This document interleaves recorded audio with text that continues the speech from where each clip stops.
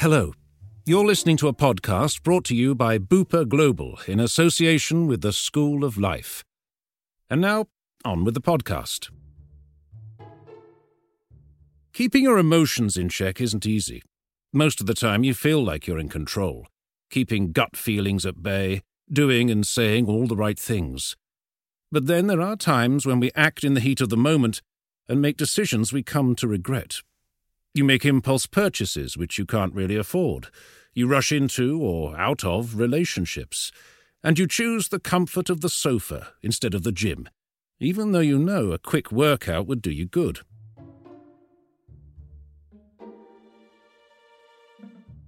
It can feel like an ongoing battle, with big consequences for our physical and mental health. But thankfully, there's an explanation for why we sometimes struggle. Why it sometimes feels like we're juggling our emotional impulses and rational judgments.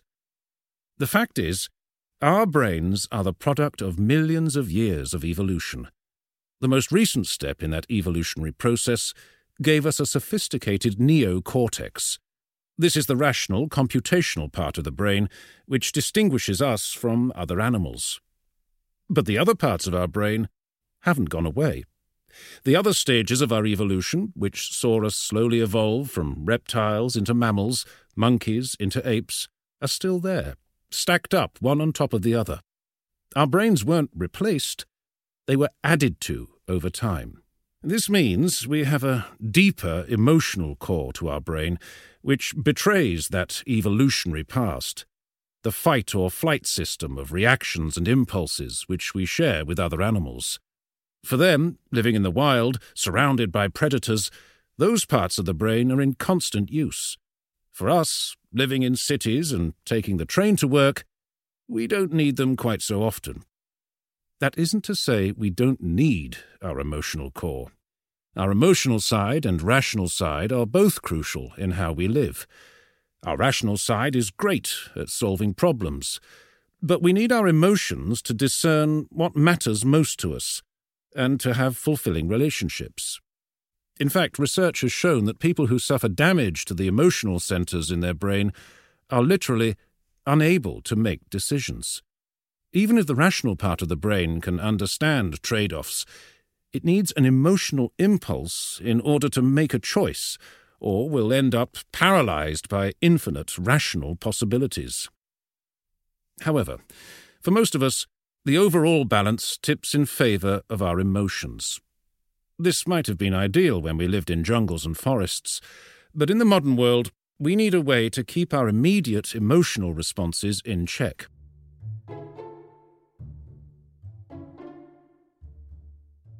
When the ancient Greek philosopher Plato tried to describe this balance between our emotional and logical selves, he likened the human mind to a charioteer, whose carriage is pulled by two horses. The charioteer is perfectly rational and steers the carriage accordingly, but his horses are not rational. One horse is driven by good impulses, such as love or righteous anger. The other horse is driven by negative impulses, such as blind rage or jealousy. This makes life very difficult for the charioteer, who is constantly struggling to keep the horses on his chosen path. So, to help us stay in control of these horses, we can use one of the great intellectual moves of all time: skepticism. Skepticism is the ability to doubt something and put its belief to the test. Imagine, for instance, that an old friend has walked past you on the street without saying hello. Almost immediately, our irrational horses will start dragging us around and about. Our friend has snubbed us.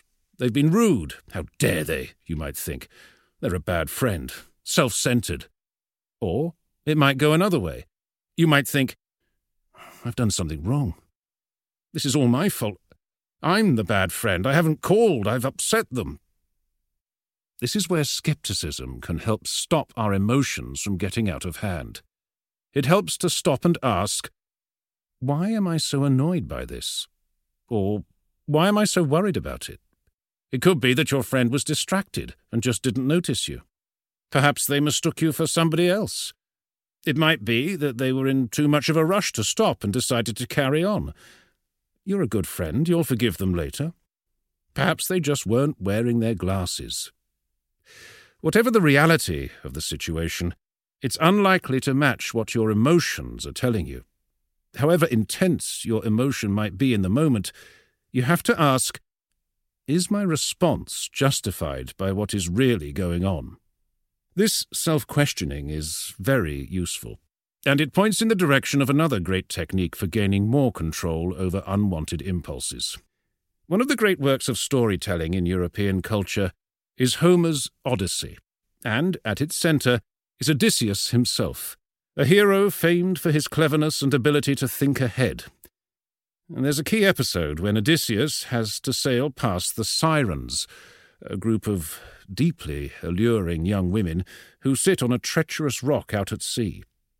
When he is told that the sirens' singing lures everyone who hears it into unavoidable shipwreck, Odysseus comes up with an ingenious solution. He tells his men to plug their ears with wax, leaving them temporarily deaf and immune to their seductive song. Odysseus, however, wants to hear the sirens, so he asks his men to tie him to the mast and makes them promise that they won't obey him while he is under the siren's spell. As they go by, he screams and shouts at his men to unbind him from the mast. But, obeying his orders to the letter, they ignore him until the danger has passed.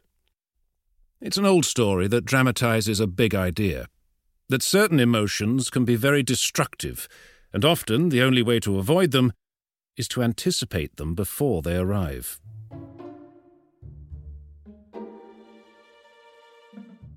Using the rational part of our brain ahead of time can help us avoid those emotional turbulences which set us off course.